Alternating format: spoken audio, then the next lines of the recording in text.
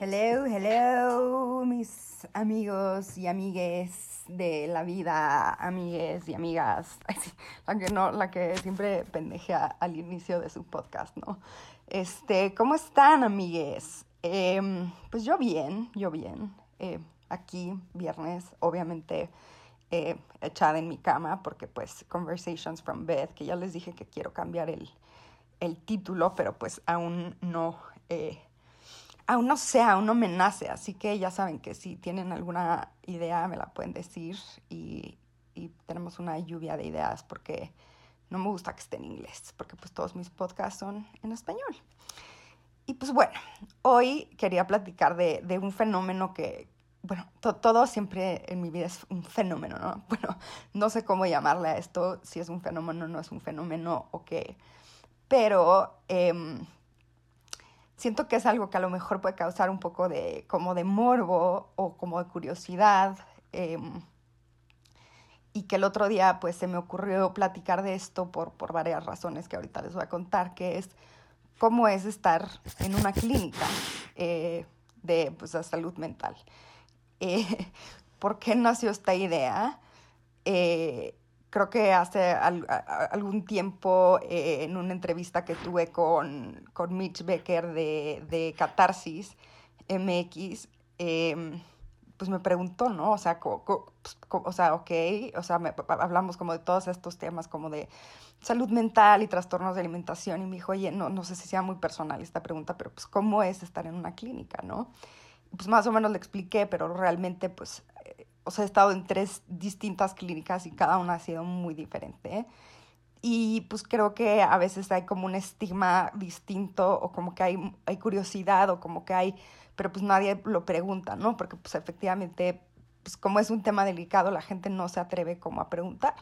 Y la otra, ¿por qué como que me acordé de este tema? Fue porque una chava que tiene su cuenta de Twitter que padece como de enfermedades crónicas y que tiene como una discapacidad que a veces tiene que estar en silla de ruedas, etcétera, como que dijo algo así como, puta, pues la gente, o sea, para la gente esto del encierro ha sido como un infierno, pero pues se ve que muchas de esas personas a lo mejor no han tenido que lidiar con una enfermedad crónica o con una discapacidad. Y yo pensé como en mi situación y dije, bueno, también a lo mejor algunas de las personas que como que no han podido con este tipo de como encierro, pues a lo mejor tampoco no se imaginan lo que sería estar en una clínica, ¿no? Porque pues al final eh, pues estás encerrado, ¿no? Y básicamente no tienes pues, tu libertad. Eh, y entonces pues me pareció un tema interesante que compartir, también para que pues quitemos el estigma de lo que es estar en una clínica, de lo que es estar, por ejemplo, algunas personas en un hospital psiquiátrico. Yo nunca he estado en un hospital psiquiátrico, pero sí conozco personas que han estado en un hospital psiquiátrico. Y pues cómo, o sea, cuáles son las diferencias, cuáles han sido mis experiencias, y pues, etcétera. Entonces les quería pues platicar un poco pues sí, o sea, de mi experiencia en estas 3 distintas clínicas que estuve pues por distintas razones, en distintos lugares y porque las 3 han sido muy diferentes.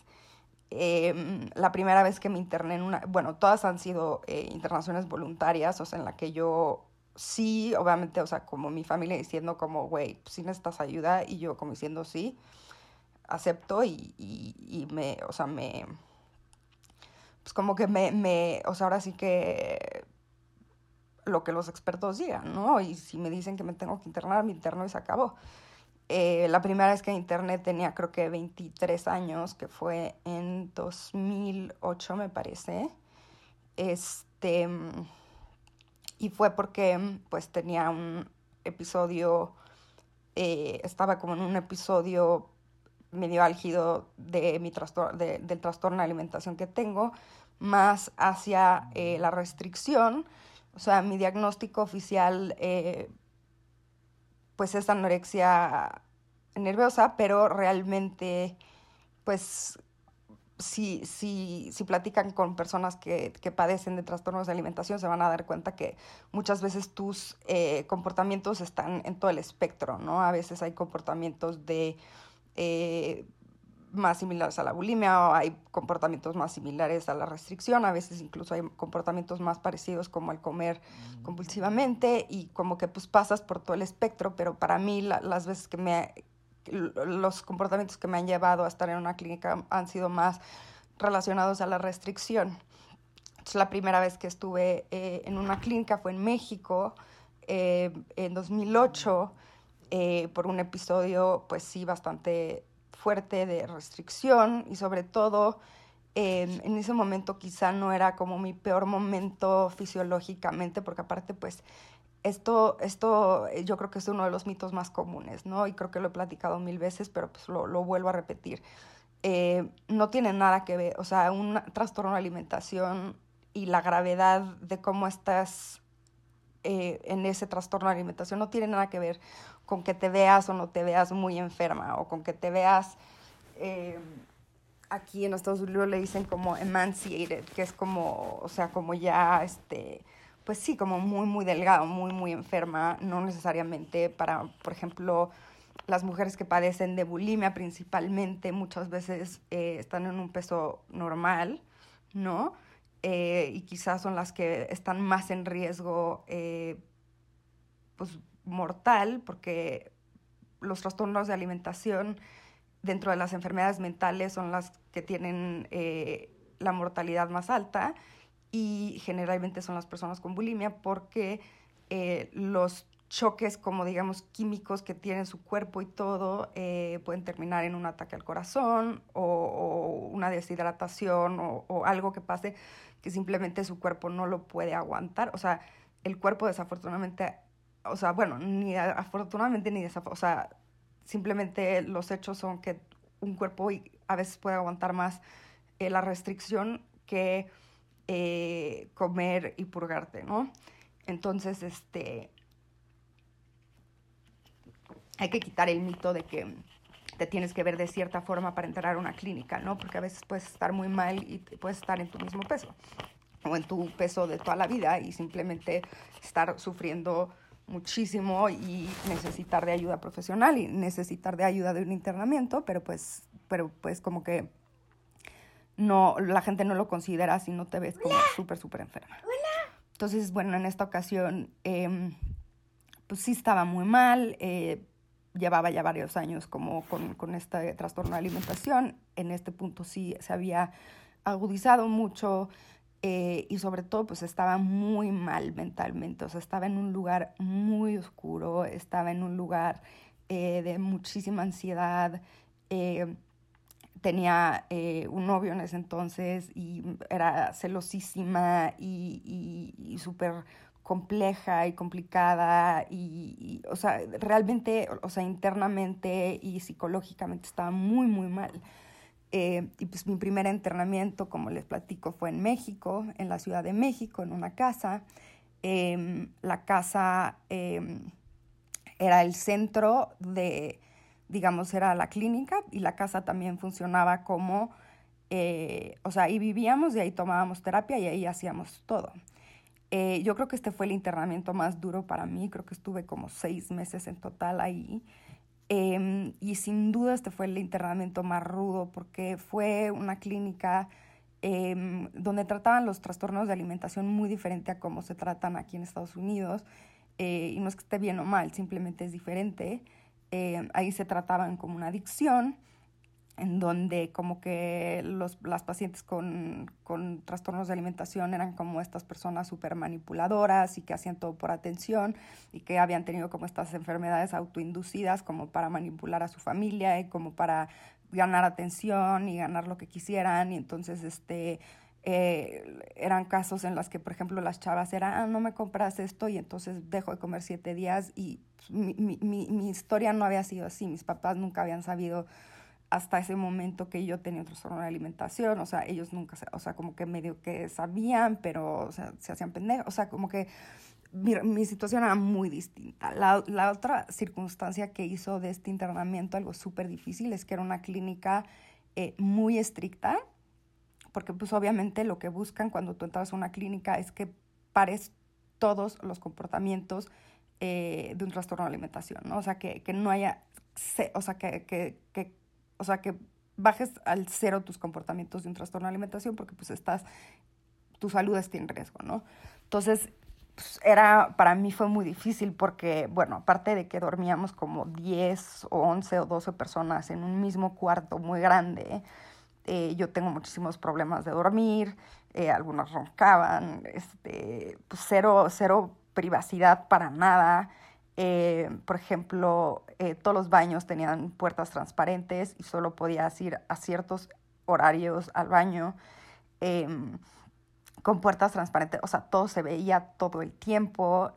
Por ejemplo, bañarnos, lo mismo, ¿no? O sea, todo transparente para que pues pues ya se imaginarán, porque era todo transparente, pero pues si tú tienes, aparte, o sea, del trauma que tienes con tu cuerpo, porque la mayoría de personas con trastornos de alimentación pues tienen algún tipo de dismorfia o algún tipo de pues mala relación como con su imagen corporal, pues, o sea, si te estás bañando enfrente de otras niñas, o sea, era una cosa, o sea, era una cosa como de más, pues como una invasión total a tu privacidad, ¿no?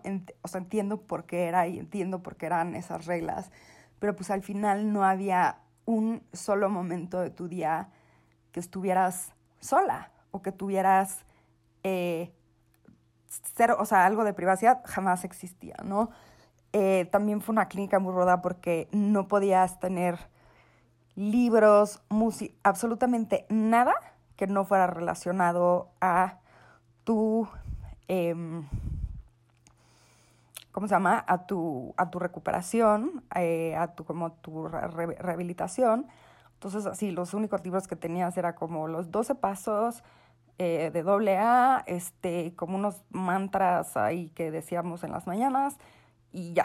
Y tu diario, en donde todo lo que escribías lo leía tu psicóloga. En la mañana había una meditación, luego algunas pueden hacer ejercicio, luego te bañabas enfrente de todas, luego tenías el desayuno y antes del desayuno había terapia, después del desayuno había terapia, luego habían otras terapias durante el día, o sea, todo el día era terapia, hasta que acababas la noche y te ibas a dormir, y todo en la misma casa. No salíamos para nada, o sea, no se salía de la clínica para nada, más que para algunas veces una terapia como con caballos, y ya, eso era todo. Y podías hablar con tu familia en un tiempo limitado los sábados por teléfono y los domingos te podían ir a visitar, también con un tiempo como de 2 horas limitado, y eso era todo.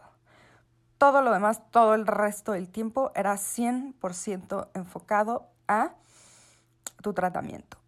Por otra parte, tenían esta idea como de muy distinta en la parte de nutrición, ¿no? O sea, en la parte de nutrición tenías que seguir una dieta súper estricta, ¿no? Toda tu comida medida en base a lo que supuestamente tu cuerpo necesitara. Y no puedas comer azúcar porque el azúcar era como un disparador para comer compulsivamente. Y entonces cuando salías de la clínica tenías, o sea, que seguir como esta dieta rigurosísima, y si no, estabas recaída. Y pues era poco natural, y hoy, o sea, después que conocí otros métodos de nutrición, entendí pues que era una ridiculez, porque pues al final seguías pues atrapado por la comida, ¿no? Porque si tenías más hambre, pues entonces ya habías recaído, o sea, no era muy natural, y pues es muy difícil de, o sea, es cero realista que toda tu vida lleves una dieta en donde midas la comida y en donde midas todo y en donde vayas a un restaurante y tengas que medir todo, o sea, o sea, no era viable. Y pues sí era muy pesado, o sea, era muy pesado porque era todo el día de terapias, o sea, no teníamos momentos como de descanso, así de poder escuchar música, colorear, platicar, echar un poco de desmadre, o sea, cero.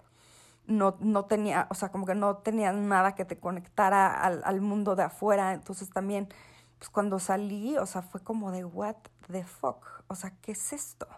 Entonces, pues para mí sí fue una experiencia, o sea, que en sí, eh, o sea, a veces digo así de que tengo PTSD de eso, pero O sea, y es broma, porque pues, sí me ayudó, o sea, tantas horas de terapia, pues obviamente me ayudaron para resolver algunos problemas. Pero la verdad no acabé resolviendo nada del trastorno de alimentación, porque pues para mí no era como el camino correcto, ¿no? O sea, ¿por qué? Porque pues yo comía, o sea, yo a veces pues, me daba más hambre que una taza de arroz, una proteína del tamaño de mi palma y no sé cuántas verduras. O sea, para mí eso era totalmente no lograble. Y poco tiempo después de que estuve en la clínica, volví a recaer y luego pues como que seguía ahí con psicólogos y lo que sea, pero pues, o sea, seguí mi vida haciendo dietas y seguí mi vida, eh, pues, pues como en ese rollo, ¿no? Entonces como que realmente esa parte no la curé. Sí siento que cambió mucho mi perspectiva de cómo me relacionaba a los demás, etcétera, y como que ahí hubo un cambio muy importante en mi vida. Entonces pues, agradezco haber estado ahí, o sea, a pesar de que fue una experiencia durísima y de mucho aislamiento y de mucho estrés. Finalmente pues sí aprendí mucho de mí misma, mucho autoconocimiento y lo que quieran, pero pues sí la parte del trastorno de alimentación pues como que nunca realmente quedó resuelta, ¿no? Entonces, pues, después pues, empecé a trabajar en las revistas, pues un medio también, pues que a veces es, y digo que es un medio muy duro en este aspecto, pero pues ya ahorita toda la sociedad es muy dura en este aspecto, ¿no? O sea, es raro llegar a un lugar y que no hay un punto de la conversación que torne a las dietas. O sea, estamos condicionados a hablar de dietas, cuerpo, salud, la gordofobia, o sea, simplemente todos estamos condicionados de esa forma y la sociedad cada vez está más obsesionada en esto y pues como lo he dicho 1,000,000 de veces, la industria de las dietas es de millones y millones y millones de dólares porque pues realmente nunca acabas una dieta, porque nunca, o sea, porque está científicamente comprobado que las dietas a largo plazo no sirven, ¿no? O sea, porque pues no, o sea, las personas tienen un set point de peso y normalmente vas a regresar a ese set point si no estás haciendo dieta. O sea, me explico, o sea, esas dietas de que dicen, haces la dieta y ya te quedas como con ese peso que perdiste para siempre, no es cierto. O sea, si tu set point es algo más alto, vas a acabar con más alto. Y muchas personas incluso antes de hacer una dieta están en un set point y luego de hacer dietas, su set point acaba siendo uno más alto. Pero bueno, no me voy a meter en eso porque me caga la plática de las dietas, pero en el fondo, pues no funcionan. Eh, y pues y pues sí, o sea, la industria de moda, pues sí, como que pues idolatra mucho los cuerpos delgados, ¿no? Las tallas de showroom, cómo te ves, y pues para mí sí era presión, o sea, yo sí sentía una presión, no solamente por yo, por mis preconcepciones y juicios y todo lo que yo traía adentro que me hacían odiar a mi cuerpo, que me hacían tener una muy mala relación con mi cuerpo. Pues también como que la industria no ayudaba, ¿no? O sea, pues al final estar en una revista y ver que se retocan fotos de una modelo que no necesita ser retocada, o sea, es como ridículo y acabas comprándote ese cuento, ¿no? De que tienes que ser perfecta, de que no puedes tener celulitis, de que no puedes tener un gordito, de que las tallas de showroom te tienen que quedar, cuando pues es ridículo. O sea, la mediana, o sea, la talla más común en Estados Unidos creo que va de la 14 a la 16. O sea, es como, o sea, por supuesto, o sea, es infame que se trate de normalizar que todas las mujeres sean talla 2 o 4 cuando la mayoría de mujeres no están en esas tallas. Pero bueno, no me voy a clavar en eso. Años más adelante, en 2017, volví a tener una recaída muy, muy fuerte. Y en esta ocasión, ya la clínica en la que yo había estado en México ya no existía. Traté de buscar algunas opciones en México, como que no encontré nada y entonces pues de plano dije pues voy a tratar algo fuera de México, que pues no siempre es posible, pero afortunadamente estuve en una posición en la que pude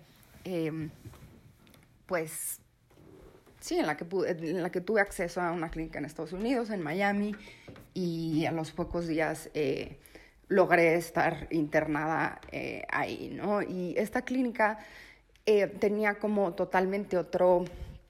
O sea, la experiencia en esta clínica también fue bastante dura, pero, o sea, funcionaba de una manera muy distinta y como trataban y como su filosofía al respecto es muy distinta, ¿no? O sea, aquí en Estados Unidos los trastornos de alimentación forman parte de el manual de los trastornos mentales, ¿no? O sea, como... O sea, lo ven como... O sea, lo tratan como una enfermedad mental más que como una adicción. Y pues la clínica en general era muy diferente, ¿no? O sea, no tomábamos terapia en el mismo lugar donde vivíamos, podía salir mucho, o sea, sí salíamos pues como con cuidadoras, por decirlo de alguna manera, pero sí teníamos mucho más acceso a afuera.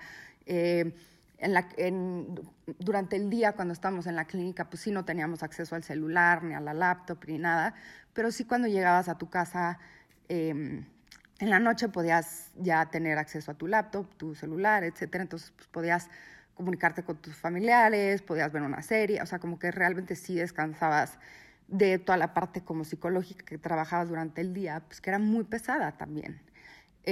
También nos acompañaban al baño, pero bueno, por lo menos las puertas no eran transparentes. Te podías bañar sola en las mañanas, que eso era una gran diferencia para mí.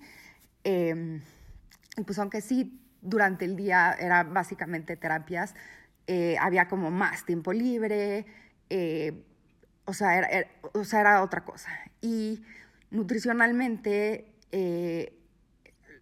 era totalmente distinto porque la filosofía en Estados Unidos, ya en casi todas las clínicas de trastornos de alimentación, se basan en la filosofía de alimentación intuitiva, que se basa mucho más en escuchar a tu cuerpo y en aprender a escuchar como tus signos de hambre y saciedad, que obviamente al principio muchas mujeres que tienen trastornos de alimentación pues no pueden confiar muy bien en sus signos porque pues los jodes, o sea, tú jodes tus signos de hambre y saciedad cuando pues estás mucho tiempo en este tipo de mentalidad de dieta o lo que sea, los jodes, neta los jodes, pero poco a poco empiezas a realmente empezar a ser más intuitiva de cómo tienes hambre, a qué hora tienes hambre, cuando te sientes como ya más llena de lo que comiste, y